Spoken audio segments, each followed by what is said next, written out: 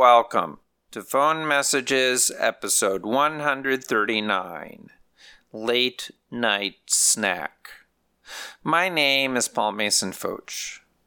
This week I play message number 18 from James Warden. The message is just 3 seconds long and comes from the fall of 1989.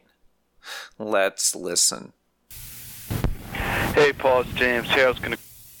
In past episodes, short messages like this have led me to speculate on where James and I might be going, whether to a concert, a movie, or a dance party. But what if, after returning from one of these events, we still had the desire to hang out somewhere other than our dreary apartments?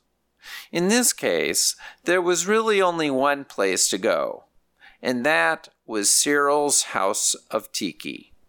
This is because, while most Chicago bars closed at 2 a.m., the Tiki stayed open until 4.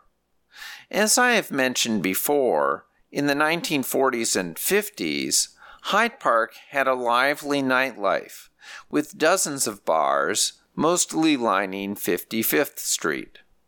But urban renewal in the 1960s wiped out most of these businesses. The House of Tiki emerged just as many other clubs were shutting their doors. Its owner, Ted Cyril, was an Air Corps gunner in World War II and had opened a few small bars in the 1950s before opening the House of Tiki in 1962. The bar started in a building on Hyde Park Boulevard, which was torn down in 1966 for the construction of Kenwood Academy.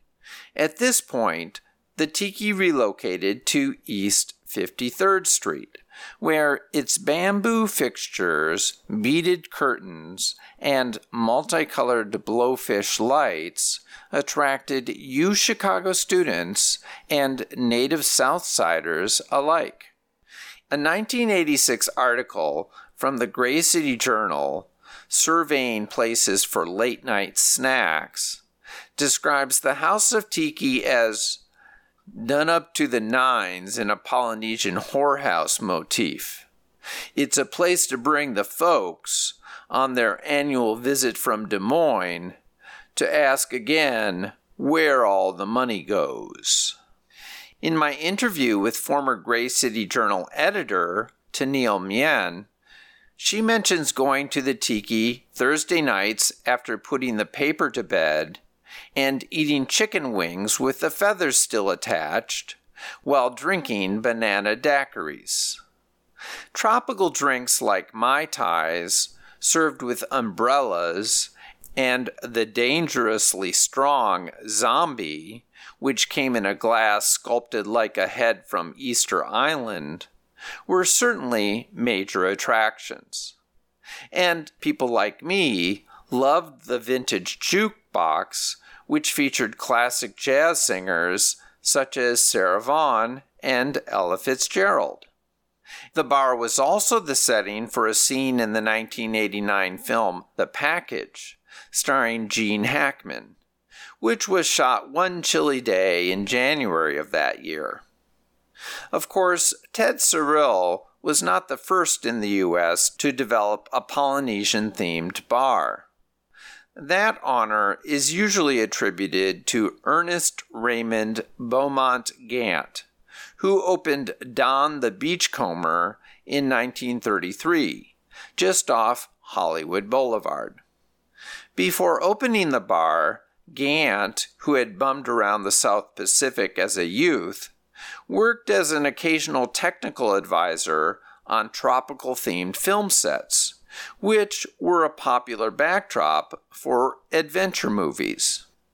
In the 1930s, the most popular star of these tropical-themed films was Dorothy Lamour, who became famous for playing an alluring native islander wearing a sarong in movies like The Jungle Princess, Her Jungle Love, and Tropic Holiday. The word tiki comes from the Maori word for the mythological first man. But with the help of Hollywood, it took on the generic meaning for Pacific Island culture.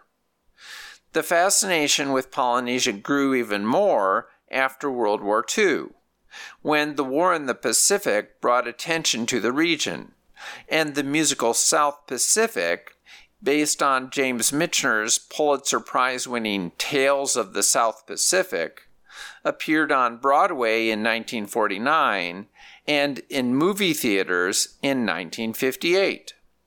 Hawaiian statehood in 1959, accompanied by the expansion of jet travel to the islands, brought the love of all things tiki to its peak in the 1960s. Right at the time Cyril opened his bar. Featured films such as Blue Hawaii, starring Elvis Presley, and Gidget Goes Hawaii, celebrated a world of constant amusement and leisure.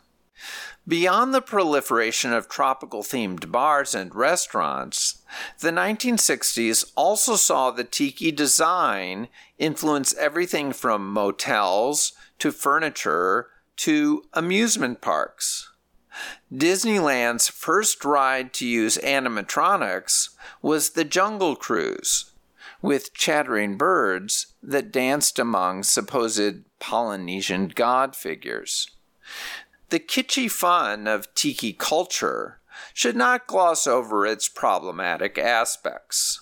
Notably, the fantasy created for white men of sexually available bare-breasted native women, and its erasure of America's brutal imperialism in the Pacific. In her book Islands of Empire, Pop Culture and U.S. Power, Camilla Fojas writes, "In the Americas, the U.S. tourist has long been an agent of empire, an invading force whose pursuit of leisure often requires the commodification of the destination culture and the objectification of its peoples. Yet today, tiki culture continues to thrive, with a tiki magazine that comes out quarterly, annual conventions such as the Tiki Oasis in San Diego, and popular restaurant chains like Trader Vic's.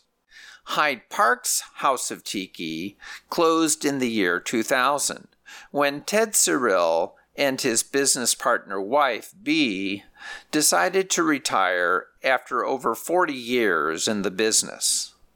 The building was torn down and eventually replaced by a luxury apartment tower, which opened in 2019.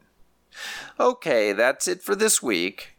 If you want to share your favorite late-night joint, please contact me through my website, pfoch.com. That's pfotsch.com. Thanks for listening. Talk to you next week.